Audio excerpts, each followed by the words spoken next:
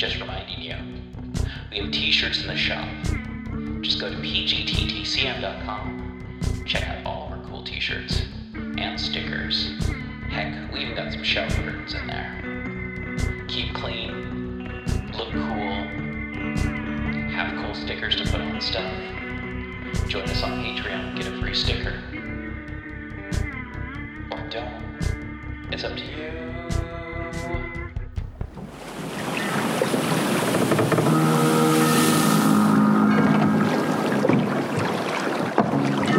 Welcome to Innsmouth, stranger. Hi, I'm Rob Whiten from the Innsmouth Book Club. Join me and my fellow guide John Chadwick as we take you on a fortnightly tour of Innsmouth. We visit places such as the Picture House, the Library and Innsmouth Museum to discuss all aspects of weird fiction, whether it be book, film, music, TV or art. As well as that, we stop over at the Gilman House to have a chat with a resident guest. That includes authors, artists, musicians, in fact Lovecraftian creatives of all types.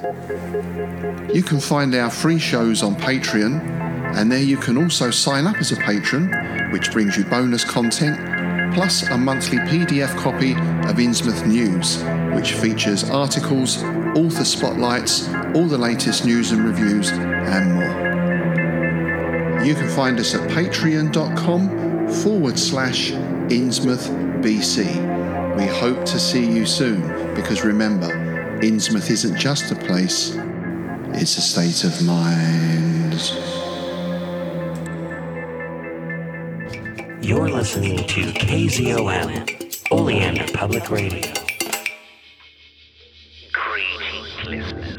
It is I, TV Spitzer and Farmer Dave, here once again to talk to you about the Cthulhu mythos, its books, its monsters, its unfortunate human casualties, its timeline in general, and even its tangential bits, like the dreamlands or things of a weird nature that are Lovecraftian leaning.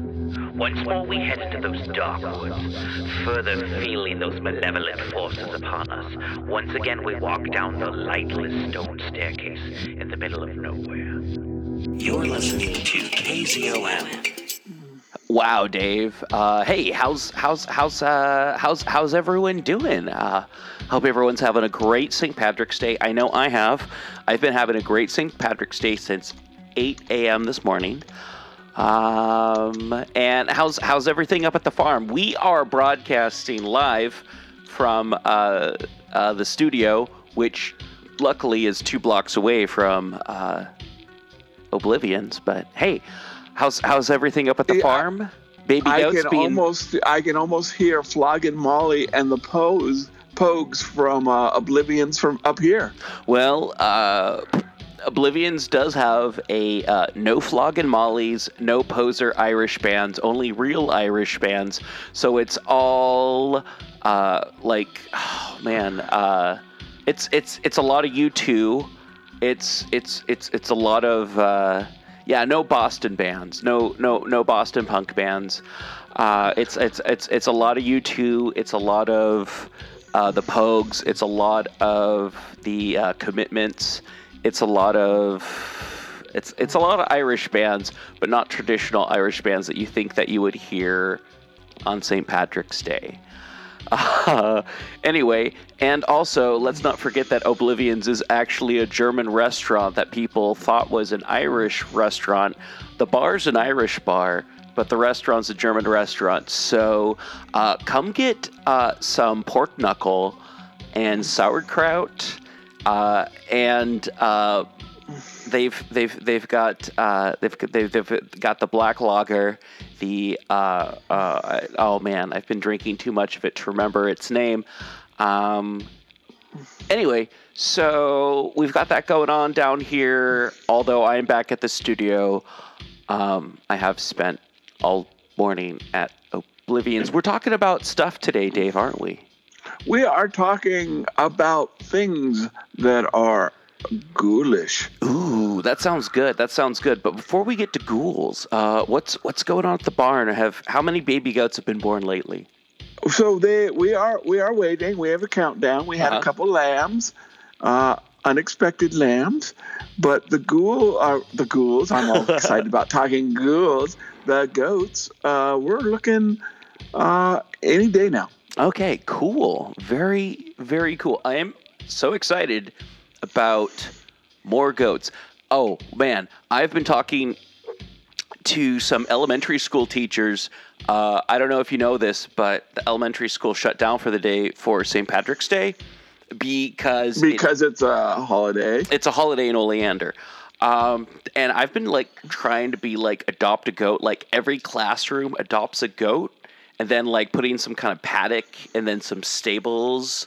And then, like, having, like, I don't know, like, let's get more goats. There's a lot of goats outside of Oleander, but it's not like goats are a huge part of the town's culture.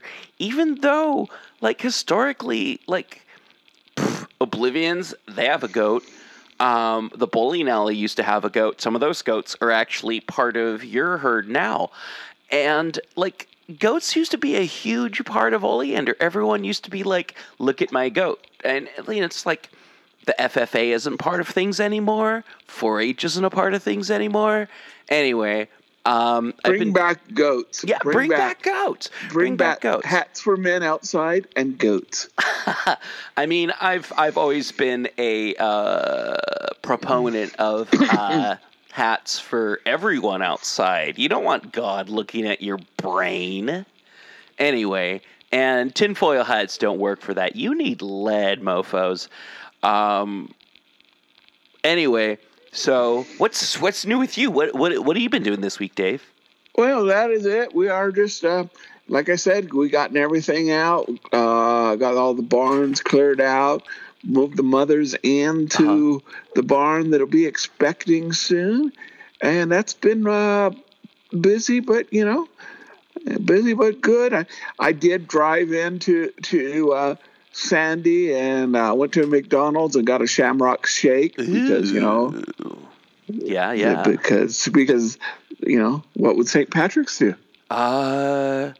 Something about snakes, I think. Probably kill heathens. That was kind of his thing. Yeah. Hey, don't we have something about snakes with Oleander? So yes, around right between World War I and World War II, Josiah Oleander is supposed to have driven off all the mutant two-headed snakes and driven them off across the Columbia River to Washington. Take that, but Washington. But you know how St. Patrick's drove the snakes out of Ireland by raising his staff. Josiah Oleander drove all the snakes off by luring them into his Model T truck and driving them across the river. Yeah, no, it was across the 205 River. Well, it wasn't the 205 at that point in time. It was the I-5 bridge. You could take a ferry across where the 205 was. And I actually went to school from junior high to a little bit past high school, early college, in the town called Orchards, where those snakes were dumped, where the snakes then became heroes, because the snakes then ended up eating a bunch of weird indigenous gross things that the townsfolk were like, oh, we can't fight these. And the snakes showed up and everyone's like, yay, two-headed snakes. So our school mascot was the fighting two-headed snake. Yes, called by some the Y snake. Yeah. Some also known as the Orchard two-headed fightin' snake, which honestly, it's not like a really large snake or anything. It's pretty much a gardener, kind of a little bit bigger than a gardener snake, but it's enough to mess up some moles that were doing some stuff. And also, it really took to eating tansy ragwort, which messed up horses. So, I mean, you get that those two-headed snakes out in the pastures, it'll get rid of a lot of that stuff. Some of that loco weed, just 2 two-headed snakes. You know what else Tansy kills? What's that? Goats. Tansy ragwort kills goats too? You got to clear all the Yeah, so ever since we've no longer had two-headed headed snakes, we have to clear. Yeah, but Tansy is very fatal to goats. Oh, wow. No, I remember having to clear that stuff in Washington because as great as two-headed snakes are, you don't want to work them over too much because they also got to take care of those moles and shrews and shrew-type things. Unfortunately, they also go after rabbits, which, if you're raising rabbits for 4-H, is not great. We came home one year and two-headed snakes had decimated our lop ears, and my sister was really upset. Next year, Great Danes decimated our lop ears, and oh man, we just gave up raising rabbits after that. Went for geese, something that two-headed snakes don't mess with, or the geese. I love geese. Geese, goats, Gargamel. Not Gargamel, but anyway, I couldn't think of a third G.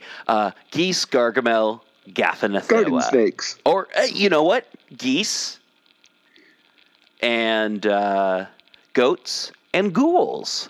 Oh, yeah. Let's talk about some ghouls. Let's talk about some ghouls.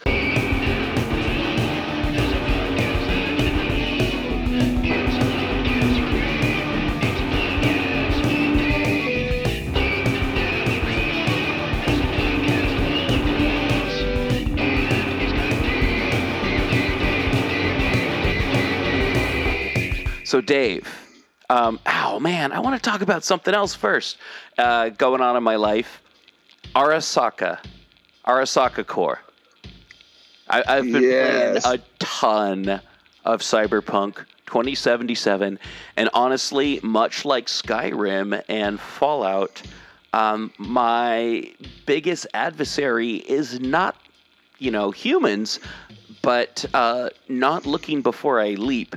And using my cyber limbs to jump huge heights, and then forgetting that I don't have a building to grab onto. I don't have a thwip to attach to anything, and it doesn't matter how cool my mono wires are. I can't use them to catch anything, and I end up dying on the streets of Night City, getting hit by a Johnny Cab of sorts, but like so many other Trumbas. So you know what Arasaka is based on? What's Arasaka based on? It's actually based on I guess it's Arasaka, and it's based on Arasaka, which was an actual munitions supplier to the Japanese during World War II. Interesting. Cool. I've been trying to break into their building to get some katanas that I missed in the beginning part of the game, but no luck, because those clues, those hints were from a year ago before they patched the game and went, oh, yeah, okay, I guess people can steal those then, huh? And anyway, bad intel. Yeah, I've been doing a Cyberpunk 2020 tabletop game. And we got to the point in the Fourth Corporate War, which is kind of spelled out, but, I just make the different missions. Sure. Where Arasaka basically purged all the Militech operatives out of the Pacific Rim. Oh. And so my team had to basically to go rescue a captured Militech spy. They had to make a deal with Sov Oil. And ended up having to do a mission for Sov Oil so that they could get the location, because there's no more intelligence operating in the Pacific Rim. You follow the Stormfront guide for the Pacific, the Fourth Corporate War. Oh man, there's stuff that I wish that about 10 people listening to this understood what I just said. No. We got a bunch of old heads who love RPGs listening to this, Dave. We're talking directly to our audience, which is about 10 people. So I guess you're right. Hey, you 10. Pitch up and tell us what you want to listen to besides us talk about. I don't know, Cyberpunk. But yeah, no, I've been having a lot of fun I'm doing all the side quests before I start the main quest. So I'm already have a street cred of 50, and I'm not even 13th level. So I'm just this like punk who's running around who has like way more cred than they can actually like physically cash out. So it's interesting. It's interesting. I'm like dealing with heavy hitters and then just using my like deck to like make people's heads explode from like a block away. Well, my Cyberpunk Red Medtic is, and I know it's a different game system, Sure. but purposely tries to avoid reputation points, Gotcha. trying not to get people to know who they are. Yeah, no, that makes sense. Yeah, no, that Subway being some sort of ghost makes way more sense for like deckers and stuff like that. And is that what they're called in Cyberpunk? What are they called? Netrunners. Netrunners. It makes way more sense for like netrunners to like do not know who I am, as opposed to like your samurai chumbas who are out there being like, yeah, you better know my name, brother, because I got these. I got this monowire. I can jump on you. You better not come into where I'm drinking and like try and rob the place, because I will split you. Like your mama. Yeah, over the weekend, my MedTech stole a shark. Uh-huh. That's awesome. That was the mission we were playing. Nice. Was stealing a shark from an aquarium. That's so cool. It was a pretty good game. Nice. I've just been randomly wandering Night City, like fighting crime like Batman for fun.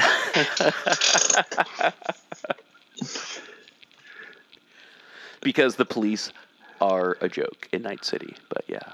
Anyway, so let's talk about ghouls. Less cyberpunk, because there's no ghouls in Cyberpunk 2020. Well, there actually is, but that's besides the point. Really? Oh. Well, there's cyber ghouls that steal cyber from. I did not know about that.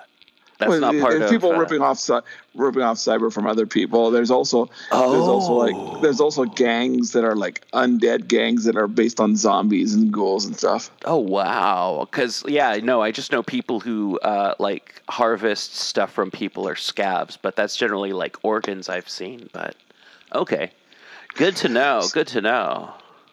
So ghouls. Ghouls. Ghoul is an Arabic word. Yeah. And a creature, and so I have to admit, I'm not as maybe an expert on Arabic theology and mythology as I should be. Yeah. Well. But as near as I can tell, I'm not sure it's mentioned in the Quran, but Muhammad does apparently mention ghouls in his writings. Okay. And originally, ghouls were a form of demon. Okay.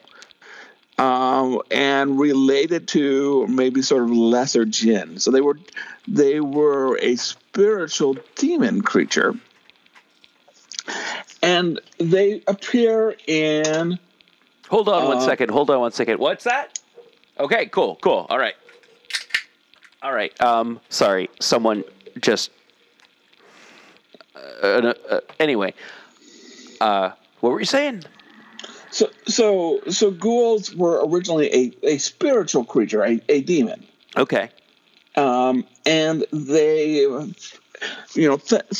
Muhammad comes actually relatively late in historical time, like the 6th century. Uh-huh.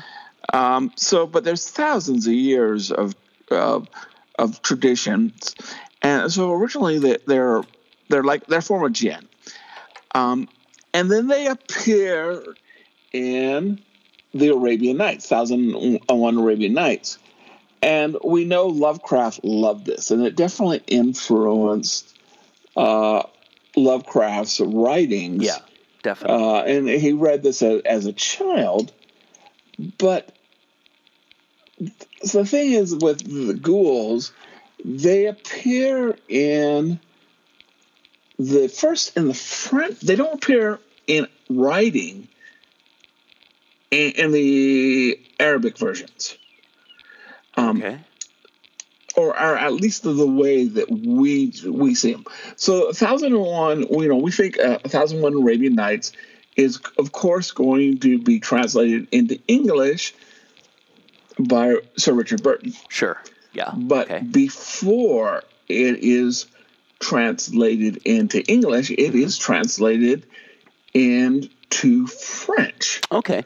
by a man, and again, I always mispronounce his name here, but I believe it's Gallard is his last name. And Gallard is the first person to write down some of the biggest 1001, Arabian Nights stories. Sure. He's the first one to write down Aladdin. He's the first one to write down Ali Baba and the 40 Thieves. Sure. Now, he says that he got these from oral traditions and that he didn't make them up. Some people think that since it's not written down beforehand, some people think that he actually created these stories, that they're not traditional Arabic stories. We just don't know. Okay. Yeah. So one of the stories, though, he created is Amina and the Ghouls. Well, no, and I said created. I'm sorry, that's showing my bias. But he was Amina and the Ghouls, which is a story about a woman who is married who would rather spend time in the graveyard with the undead ghouls eating bodies than be with her husband. Ooh, burn. But here's the thing. Yeah. That's the first writing that we have of ghouls being cannibals. Huh. So it is very possible that this whole idea that, and that's what, the word ghoulish, we call cannibals ghouls, Yeah. Someone who takes something from the dead, we call them ghouls. Yeah. That might have been started by Gallard. Okay. But it is actually one of the more, especially in Europe, it's one of the stories that really picks up. And so it is definitely one of the stories, or that concept of the ghouls. Yeah.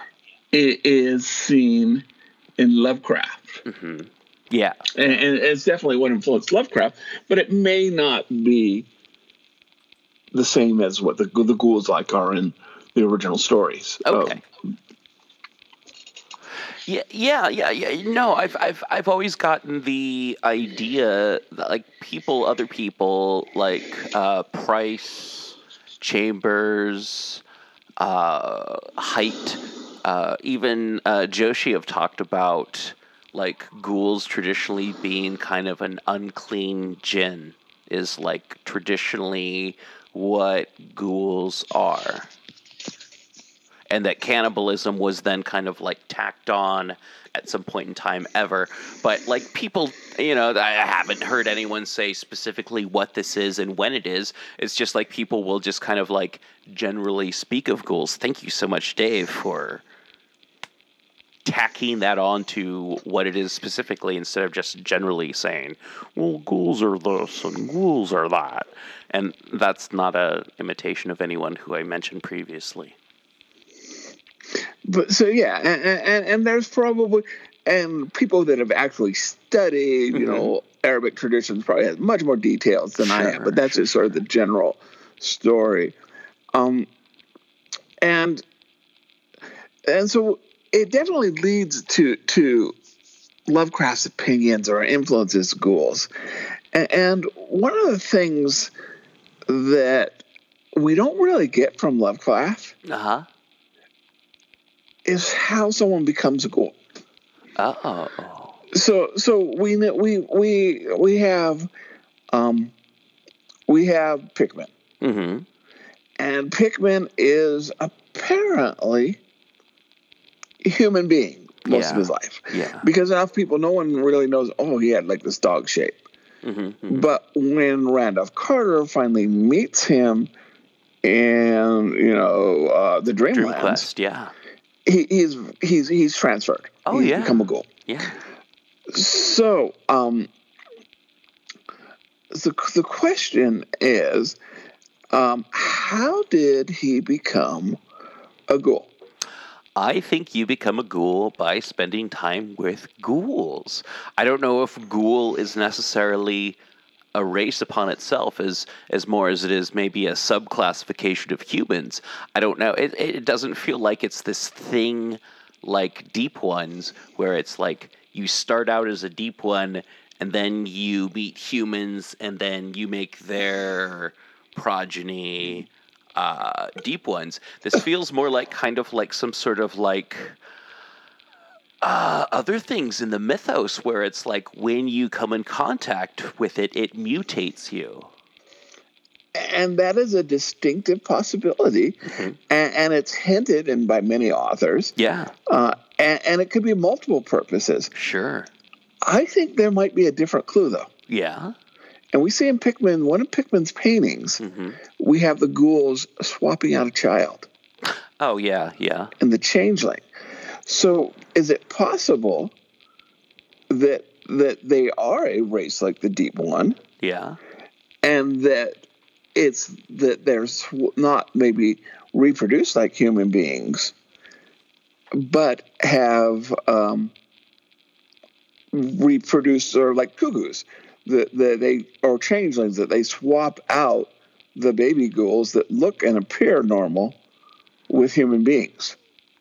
Well, I think it can be a little bit of column A, a little bit of column B in this thing. I mean, absolutely. I think if you spend time around ghouls, it's not like, oh, I was a baby ghoul, and then I realized I was a ghoul, so I hung out with ghouls. It's like, there's something about ghouls I find enticing. I'm going to spend more time with ghouls. I'm becoming a ghoul. And if you have a baby with a ghoul, or if you are ghouls that have a baby, you're going to have a humanoid-looking baby enough. I don't know if a baby ghoul spends more time around humans, that they become more humanoid.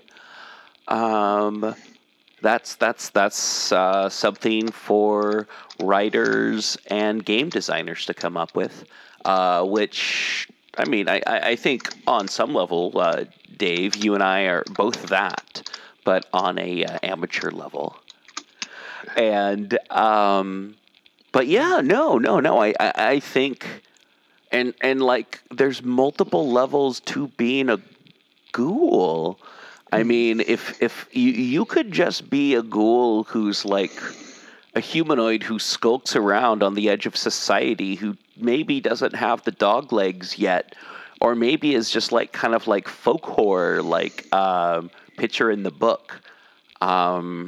You just consist on dead flesh, and you lure people to your edge of humanity.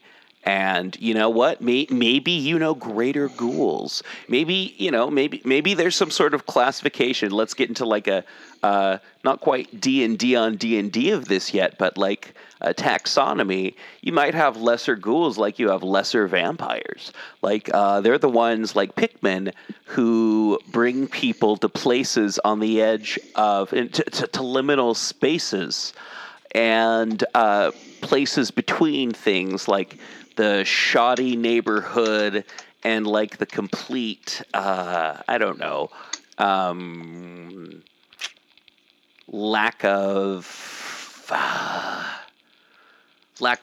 know. I'm trying to figure out how to describe this. Like the empty sub-basement areas that exist in like the terrible neighborhoods that are like this kind of like entryway into the ghouls' homeworld down below into the dreamlands, or subterranean places that ghouls live. I don't know. You might have like these like greater ghouls that are like priests to like Shub-Niggurath or Sithagwa or whomever, living in underground places, and like the lesser ghouls being more humanoid looking. They haven't quite degenerated enough that they are living underground and can't pass as humanoids. I know that there's stuff like this in the Delta Green handbook, and there's like stuff about this kind of a little bit in like mythos stories, but yeah, no, there's like episodes of Tales from the Crypt. There's excuse me, there's all kinds of stuff out there that it's like ghoul mythology without getting into like video game stuff about ghouls that deals with radiation, or science fiction stuff about like undead. It's like ghouls aren't quite undead. They're living things that they're more supernatural than being undead. They're like partly us, but also not us. They're the other, but also us at the same time. It's this confusing thing. I don't know. I'm done rambling. No, I think you're absolutely, and you're right in the fact that ghouls have been, horror, science fiction. The creatures that come back from, Quatermass. Yes. Or there's a lot of early 50s, 60s science fiction where the astronauts are turned into ghouls. Yeah. Or, even psychological horror. Yeah. Where, in ways, Norman Bates is kind of seen as not a supernatural ghoul. Yeah. But as a ghoul. Something I've talked about on this show in like the very early seasons is the zombies, quote unquote, in Night of the Living Dead were not considered zombies until sometime in the 70s. They were ghouls. They were called ghouls. Yeah. Like that's what they were. They were not quite dead, and they were feasting on flesh. And never say the Z word. Yeah.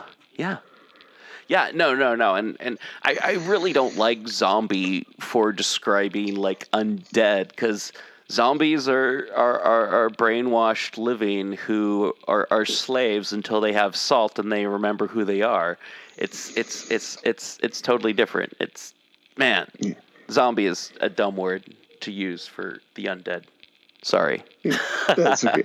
So another kind of, and we're jumping around. Sure. Yeah. But with how Amina is not mentioned in the Lovecraft stories. Yeah.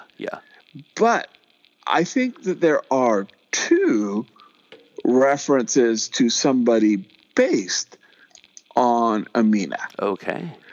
And Lovecraft uses the name that he got from Lord Dunsany, who people have said, Herodotus has said was a historical character, was not. Sure. But Nitocris. Oh, yeah. No, that's who I was thinking. Nitocris appears twice in Lovecraft stories because Lovecraft hears Lord Dunsany, the only time he hears him talking, he talks the story of Nitocris. Yeah. And I believe she appears in The Outsider. And then we even, I believe, see her briefly, if not described, in Under the Pyramids, or I think it was also published under Imprisoned with the Pharaohs, where, she has this half beautiful face and half, like rat-eaten face. Yeah. And I think that Lovecraft's version of Nitocris, a very good chance, was based on Amina. I have to say, an example of Nitocris that I think is really based off of Amina, but may not know it, is Ashley Diosis's Nitocris, which is this goddess of ghouls, which is a really good. I think she's read it a few times on the show, but if you can go out and check it out, I highly recommend it. I can't remember what books, and I'll put a link in the show notes. Yeah. But in the Lovecraft mythology, at least she's mentioned, in the mythos, she's mentioned twice as being the queen of the ghouls. Correct. Now, we got one other thing that I kind of wanted to sort of share is, where do these ghouls come from? Who is the father of ghouls? And his name is Shurash Ho. Oh, you have an answer to this question. Nice. Yeah, so Shurash Ho apparently It appears in some of the Lovecraft letters, but he never writes a story about it. And he doesn't mention, so he never appears in any of the stories, but he mentions it in some of the letters that he sends out to in his writing circle, and which he is referred to as the father of all ghouls. And he's sort of there's different artist version of being this sort of big blobular creature with maybe skeletal hands, and we just don't have a lot about it because, like I said, it never appears in any of the books, but he does. Lovecraft writes about it in his friends, and sort of when they play that game about who's related to who. Yeah. And so. Who did Lovecraft say who's related to the blobular ghoul? Well, so it's the ghouls. Okay. And some people, I believe, afterwards. So there was. Okay, so I'm trying to. He wrote a letter to John F. Morton. Okay. And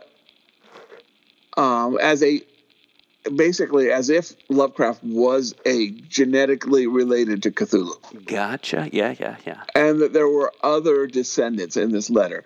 Kabah the Certain, and Golf the Burrower. And he talks about Sharaho as being the father of the ghouls. Okay. And it is kind of believed that that's supposed to be literal. Okay. You know, and a lot of stuff, Derleth, Clark Ashton Smith took these genealogy things a lot more serious in their stories than Lovecraft did. Lovecraft, I think, always thought it was a joke. So he creates this creature, which is at least called the father of the ghouls. Okay. But we don't see him in any stories. So we don't know, is he literally the father of the ghouls genetically? Is he some sort of alien super scientist who made them biologically?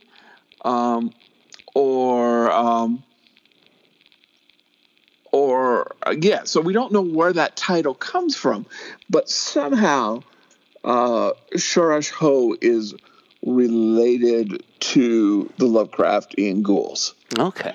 And whether the biologically or do the original ghouls pray to him to get magic or ointment to become ghouls, or did he genetically? I mean, that's just totally up to people's interpretation and writing. I've always liked the concept of like kind of an all-father of ghouls or an all-mother of ghouls, like the first humanoid to like eat of human flesh and then be cursed by like whatever humanoid gods that actually like govern things, like in like a D&D type setting. In a Lovecraftian setting, it's kind of like, you know, like elder gods that don't really do much except for like kind of like shit on humans. It's like, you know, it's like, oh yeah, the elder gods saw a human like eat another human and then like, you know, curse them. That's how I explain it in like Call of Cthulhu kind of stuff. It's like, oh yeah, no, there was definitely kind of like the Dagon and Hydra of the ghouls, who is kind of like the original species, and it may be an alien outsider who like ate humans and then was like, oh, this is changing me into something I don't want to be. I shouldn't have done that. And ends up becoming like kind of like this progenitor of the ghoul species. But that is like such a like far off unknown that it's like not even worth knowing to like anyone who is dealing with ghoulification in the 20th century. It's like knowing the name of the first ghoul isn't going to be like, that's like knowing the first humanoid that dropped down from the trees, or whatever. Like the first people who decided to build a hut, you know. That's like, we don't know their names, just like we don't know who the first ghoul is. It's like kind of like more theoretical than anything else is the way I kind of treat it. But yeah, no. I definitely treat ghouls as like a thing in all of my RPGs, all of my stories, and rarely are they like an undead. They're more always kind of like a fact of life. It's like these are humanoids that are kind of like a, not, I don't want to say degenerate form, but it's kind of like this like I don't know, other, like flesh-consuming other. Twilight-dwelling, flesh-consuming other. That's what ghouls are. Yeah. And we see this in some extent in things like the Mackenzie, or the kin in Lovecraft, where it's de-evolved humans. Yeah. But Lovecraft still keeps the ghouls very separate from his other creatures, which are, which Robert E. Howard sort of refers to as aboriginals. Where they go back to evolution. And in some part, you could even say, even though it's not hinted, but the Deployers and Rats in the Wall. Yeah. They may have some association with ghouls. Yeah. They have like some sort of like fancy. They're like fancy ghouls. Which again kind of ties with the theory that possibly, at least some level, they're genetic lines. Yeah. Definitely. And I don't know. It's like part of me goes, was Joseph Kerwin a ghoul? And like more of like the lesser ghoul, like Pickman was at some point in time before he became like crossed over to the Dreamlands and became like a full-on ghoul. And then I think like the next step after like greater ghoul is then, I don't know, maybe you do something, maybe you undergo some sort of metamorphosis later and become like a ghast. Because like, are all ghouls wizards, and some to take a different form that Kerwin chose not to? Yeah, definitely. There's something to go with there for sure. But I do believe there is some sort of like genetic thing where it's like at some point in time a ghoul does become a ghast because ghouls live for so long. They may just like at some point in time after like a couple hundreds of years, maybe 1,000 years or so, like grow into a ghast, which is like a little less vocal, a little less like mindful, and a lot more physical. More of a beast, becomes more of a beast and less of a wizard. I don't know, kind of a bit of a hell if you ask me, but biologically it might be what happens. And that's the brilliance of Lovecraft. He never tells us. No. He leaves out maybe these clues, and some of it he made that subconsciously. Sure. But he doesn't come out and he doesn't tell you these things. Yeah. No, but I mean, I just think that's something kind of fun to think about as a writer or game developer, whatever. It's like ghouls may become ghasts. There might be a lesser form, what humanoids are, like more human humanoids are in Lovecraftiana. And I think this is now a good point for us to take a quick break. I'm going to run down to Oblivions for about 10 minutes and then run back to the station, and you check on your goats, and let's do some D&D on D&D. That sounds like a plan. All right, let's meet back here in 10 or 15 or 20. We'll see. Okay.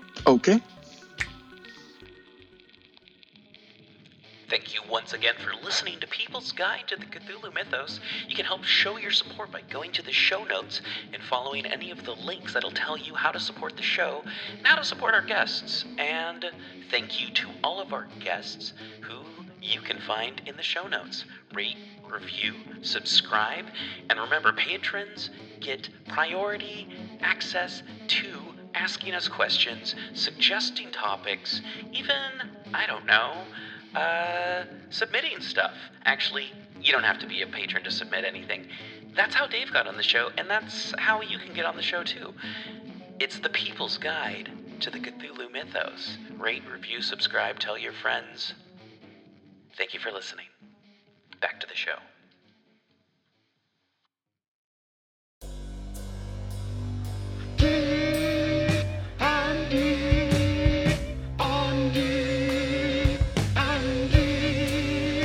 Okay.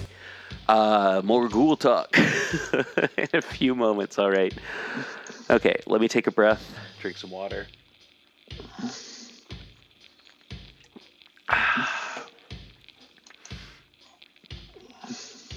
Hey everyone, we are back. I just got back from Oblivions, which has a corned beef commercial going on. If you don't know what a corned beef commercial is, it's a big slab of not sourdough, what do you call that? My brain's not working. Anyway, it's bread? It's bread. It's bread, but it's like baking soda bread. Anyway, my brain's not working right now. And there's cabbage and there's corned beef. And it's like $8. It's $9. Sorry. There's the 99 after it. Anyway, you can get that and a Guinness for about $12. That's a good deal. And there's some other stuff involved there that I'm supposed to tell you about, but I forgot. I got it for free, and I'm supposed to tell you to go down to Oblivions, and you can pet the Hell Goat, and you can feed the Hell Goat beer. You can play Marble Madness. You can put stuff on the jukebox and dance a jig. Yeah, and due to mask laws in Oregon right now, you can hang out on the patio without a mask, and it's all cool in the school. But I wouldn't do a jig without a mask. I didn't want people to know that it's me dancing. Yeah. I'm still wearing a mask everywhere just because of the fact that I've been paranoid about germs, and I get the flu really easily. So, anyway, we're talking about ghouls some more, aren't we? Yes. Okay. So, yes, we are. We're role-playing ghouls. Yeah. Or ghouls in role-playing. Definitely. I have to say, I kind of like the concept of the onion unpeeling, where you encounter something like Picture in the Book, then you go into something a little bit, which leads into something more like Rats in the Walls, that then leads into something like Pickman's Model, which then leads into like maybe Dream Quest of Unknown Kadath, Vela Panath kind of stuff. But maybe the ghouls aren't friendly to you. It's like more of like a ghoul stronghold. That's my first pitch. And that's where you also learn that, you know, what you first fought and were dealing with were like ghouls, like lesser ghouls. And then you deal with like lesser ghouls that are more like sorcerers. And then you deal with ghouls who are all sorcerers. And then you get to deal with ghasts and gugs and ghouls and all that kind of fun stuff. Kind of like a ghoul mini adventure, but, you know, you could base it all in the 20s. You could base it all in the 2000s. I mean, ghouls are ghouls. And yes, and there's definitely things that you can do, because ghouls, if you've run, you know, more than 2 or 3 first level characters, you've fought ghouls. Yeah. And I'll tell you, the one problem as a dungeon master, a game master, ghouls, is that they're not matched for clerics. No. especially, and I'm still working out kind of the 5e, but 3.5, it would just 3.5 clerics would just go through the undead. Yeah. It was. I played a lot of 3.5e Pathfinder clerics for sure, because they just plowed through the undead. It was awesome. So there is different levels of ghouls. And this is where one of the things, like we've discussed before, ghasts were not really ghouls in Lovecraft. No. But they are kind of powerful ghouls in D&D, or a step up. Yeah. But there's another type of ghoul in 5.02. What's that? The Abyssal Ghoul. Ooh. So these are, and I've gone over the stats. I haven't played or used any of my games. Yeah. But these are undead creatures that serve one of the drow goddesses. Ooh. One of the lesser ones. And so there are definitely levels of ghouls. So you got a more powerful ghoul, you've got gas, but in a way too, if you really wanted to keep the thing going, you could say that the ghouls that a leech is a form of ghoul. Yeah. No, that's kind of what I treat as, like, I don't know. I do treat leeches as, or liches, I say, as ghouls. Or kind of like a top tier undead. But yeah. And so the thing too, there is, and part of the beauty is everything that Lovecraft wrote, except for the things that he wrote with C.M. Eddy, is Wigeneer's public domain. That also said, that a big fan or a big influence, I think, in D&D is Sandy Peterson.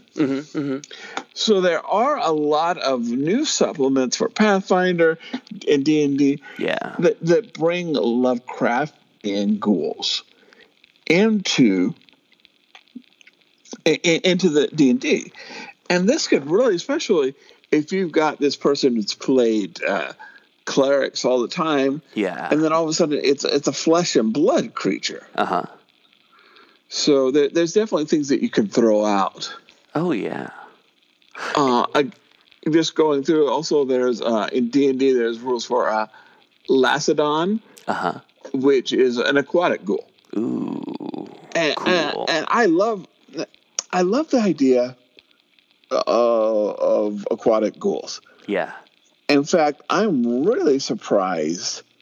I mean, there's a couple of mythos short stories by people where there's like boats of undead ghoul fighting pirates and stuff. But you only see aquatic ghouls in one Chaosium supplement, and that's Bermuda Triangle. Oh yeah. But this whole idea is almost biblical. That the sea will give up its dead. We're not promised by the Bible what shape the dead's going to be in. So, and we see these, and obviously it's not the way we think of them as ghouls, but Pirates of the Caribbean, or the Fog, this whole idea. In fact, that's where Davy Jones comes from. Dabe Jonas is this African voodoo god or African god mixed with the story of Jonas. That's what the slaves would say when the slave boats wouldn't return after a storm. That David Jonas got him. Davy Jones' locker is taken. So I think there's a whole lot of, especially at Port City, this whole idea that the sea is returning its dead, but not in the way you wanted it to. No, and that feels Lovecraftian in a way that is like unapproached by Lovecraft. Yeah, and the like I said, the one big thing that is just so hard, and I've been offered some one-shotters. Sure. That I'll be running, so try it on 5e. It's just how is the clerics. Yeah. You got these low-level undeads. Clerics just wipe them out. Oh, yeah. Yeah. So. Okay. Yeah, no. Something I wanted to talk about with D&D and role-playing in general, two things I wanted to talk about. First thing I wanted to talk about is humanity on the edge of like ghoul infestation, humanity on the edge of like ghoul aligned spaces into other worlds and stuff like that. Kind of like, what if you have like kind of like a countryside that is splotched with Picture in the House, Texas Chainsaw Massacre-esque, kind of like in your D&D campaign, your Shadowrun campaign, your Call of Cthulhu campaign. This is out in the middle of nowhere, and you have families that worship some sort of degenerate god, some sort of like Dunwich Township, but like further out, kind of like the whole countryside is just like the hills run wild, and you know they're all up on Sentinel Hill, and you know anyone who comes into this area doesn't quite make it out. You know, maybe if someone's just kind of like important enough, you know, they'll get through, but otherwise you don't. You know, if you stay in these hotels, if you you know, linger too long in these towns, your boots are on sale next week, and you're the kidney pie that's being sold. You know, but these are like kind of like friends of ghouls, not quite ghouls, but like they want to be ghouls, kind of like. And then your next layer is like the actual like ghouls who dwell underneath the city or the townships, or you know, and then maybe that leads to some sort of like Vale of Panath-esque kind of like underworld where I don't know, a drow god is worshipped, some sort of like ghast god is worshipped. I don't know. That's something for you to figure out. Just something I'm throwing out for fun. Well, and I like the idea. I mean, we think of vampires having human helpers. Yeah. You know, the Redfield, you know, and Vampire the Masquerade, they're called ghouls. Yeah, I was going to say, it's like vampires are just sexy ghouls. They sexy are, yeah. European ghouls. Yeah, you know, I had a friend, you know, thought that, you know, vampires were hot and sexy, but zombies were not. I go, well, you know, they're the same thing. They just look different. Yeah, I was going to say, like, ghouls, I imagine looking like Nosferatu, but when they're young, they look like Vlad the Impaler. Exactly. So why can't ghouls, if ghouls are intelligent, and I think that there's no game where I think they may not be super intelligent, but like IQ 10, I think, is the average, which means your average human intelligence. Sure. Why can't they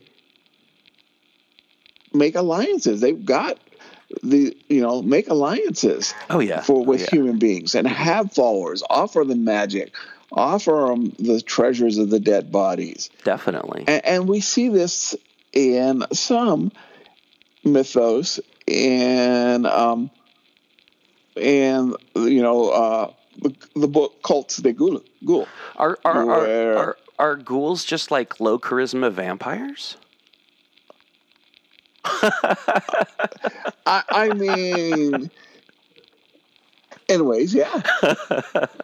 in a way they are, and they're. I mean, they may need to eat meat as opposed to just drink blood, but Yeah. yeah. Yeah, I mean, is a wealthy ghoul just a vampire? Is a ghoul with high cheekbones and a harem a vampire? Yeah, exactly. And especially if ghouls are contagious in some way. Yeah, yeah, Or and I'm not a huge fan of you get bit by a ghoul or a vampire and you gotta make uh, a wisdom save or a fortitude save or you become one. But I do like the idea, if if a PC dies, literally dies, and I don't usually kill PCs, they come back. Oh, that's not how I do it. I learned a little thing from Lost Boys about like drinking blood.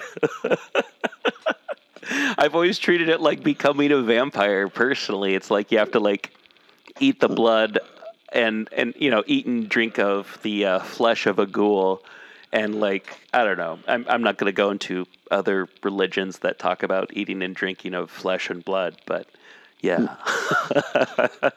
So, but another I think is a good example. Is Resident Evil. Ooh, yeah. Not they got the zombies, but you got all these other creatures that are these bio weapons based on dead bodies. Yeah. No, there's some things that I would call ghouls in Resident Evil. Even Silent Hill for some, but oh man, Resident Evil, like Resident Evil 4 and even Resident Evil, I think it's 8. But yeah, oh man, no, Resident Evil, I love video games. I can't play Resident Evil. I have to watch the playthroughs online. I know that's probably like the way it is for you too, Dave, but that's because you would just walk everyone into walls. I'm too much of a chicken to play. And Nowhere Else, I think, is a really good sort of I Am Legend. Oh, yeah, of course. Yeah, no, that's a great example of ghouls, whether you're talking the Will Smith or the Vincent Price. Or the Richard Matheson book. Yeah. And I'm just like, was that Will Smith or is that someone else who was in that? That was Will Smith. Okay, I haven't seen the modern one. I've just seen the Vincent Price one a billion years ago. But yeah, which for those who are looking for it, it is I Am Legend, but it's under Omega Man. Is the title. Yeah. Oh wait a minute, that's the Charlton. Heston. Yeah, no, you're right. Omega Man is the Charlton Heston version. Yeah. I'm not sure what the Last Man on Earth. Last Man on Earth, yeah. I think was the Vincent Price one. I'm just going to say that sounds about right. If we're wrong, I'll throw up a link in the show notes. But yeah. Ghouls in media definitely give you some ideas for ghouls in games. Like, oh man, what's the name of that movie? Had a comet in it. Night of the Comet. Yeah, there's. Daddy would have got us Uzis. Yeah, Dad would have got us Uzis. That is some good examples of ghoulification in sci-fi. I want to talk about ghouls in sci-fi now. Another great example of ghouls in sci-fi is the Fallout series, where it's the people who have the FEV virus, the forced evolutionary virus, and then are exposed to radiation, become ghouls, living, talking, dead bodies, that then, once they absorb too much radiation, become feral ghouls. They don't feast upon the dead like regular ghouls don't feast upon the dead. Pretty much what they do is bitch and moan and do drugs and complain about how things are different than they used to be and go, hey, I've got a skills, I can cut your hair. And they all have kind of gritty old crusty voices. And that's how you know someone's a ghoul in Fallout. But then they take too much radiation, then they're all like, blah, blah, blah, blah. And, there's like variations of different types of ghoul in Fallout. Like Fallout New Vegas had like the, trying to remember the name of them, the Fallen or the whatever they were in, Honest Hearts. No, not Honest Hearts. Anyway, one of them, it was like wind blown, all their skin was off, and they were like just like musculature, dead people. It was gross. But I don't know, it's kind of like this, I don't know, it's this interesting thing. It's like people being othered by forces of destruction that are man-made. It's an interesting concept. It's people becoming the other through biological warfare and chemical warfare. But yeah, no, it's and if you're gonna make it into a medieval setting, maybe magical warfare, or some sort of like magical plague. Yeah. Or just a plague that is like of a fantasy nature. Or maybe something happened and there's a bad supply of healing potions. Ooh. And now they're all become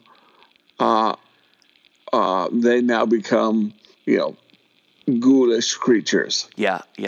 I did something once where a ghoul was like someone thought that they could preserve someone to like save them from ghoulification.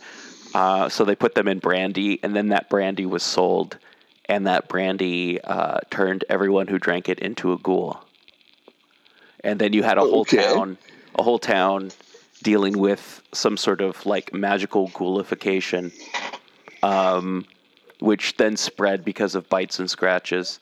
And, your person wakes up from a festival to find out like everyone who he thinks is, or whoever they think is just like passed out party revelers and stuff like that, is actually like people dealing with ghoulification and their new sensitivity to sunlight. So, not that ghouls like die from sunlight, they just shun it. So, yeah. Anyway. Yeah. So I think I think that people have got a lot of options for ghouls in role-playing games. Oh, yeah. Do you have any other ideas for ghouls in role-playing games, modern, or like Call of Cthulhu or anything like that? Other than I like the idea that, maybe that it's a lab experiment. Yeah. I like the idea, let's go back to, Quatermass, where it's a spaceship returns and it's got some sort of virus. Cool. Another thing I was thinking of is, what if you have like a Delta Green thing going on, and it's actually like you have to go somewhere in the Middle East, and like something is broken and needs to be fixed, like maybe some sort of tomb or casket or something like that has been. I mean, you could even do that in like old D&D, or not even have to make it Delta Green necessarily, but just like you're somewhere in the Middle East and someone digs up something that they shouldn't have. Yeah. All right. Well, hey, everyone, thank you so much for listening to this episode of People's Guide to the Cthulhu Mythos Spotlight Ghouls.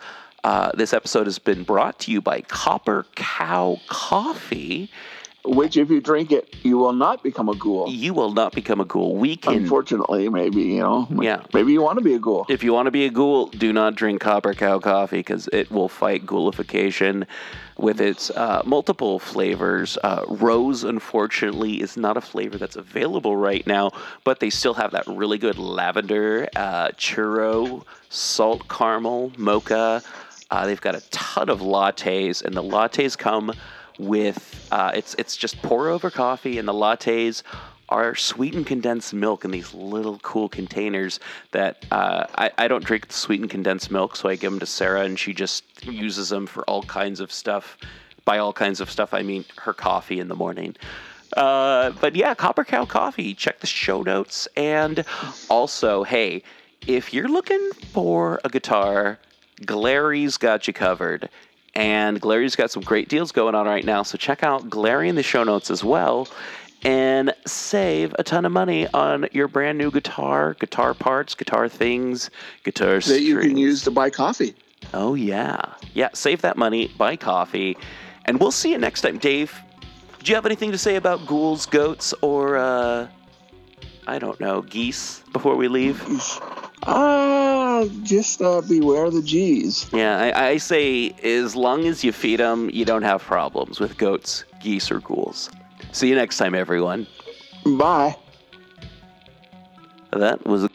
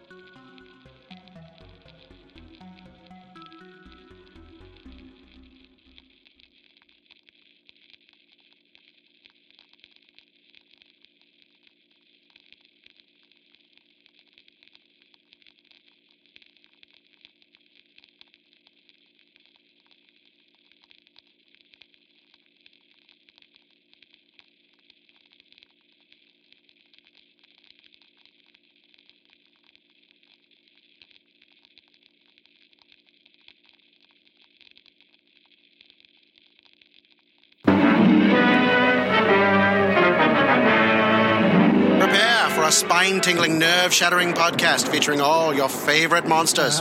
You won't believe your ears when you listen to Monster Kid Radio. Hear your host, Derek M. Cook, and his ever-rotating stable of guests discuss your favorite classics and sometimes not-so-classic monster movies. Subscribe to Monster Kid Radio through iTunes or Stitcher, or visit monsterkidradio.net before the next weekly episode of Monster Kid Radio. Go through the archives for interviews with Sarah Karloff, Victoria Price, and Joel Hodgson. Listen to discussions about movies like Creature from the Black Lagoon, Island of Terror, and King Kong. And don't forget convention coverage from Monster Bash and the H.P. Lovecraft Film Festival, Classic Monsters, Modern Talk, and the Head of Rondo Hatton, only on Monster Kid Radio.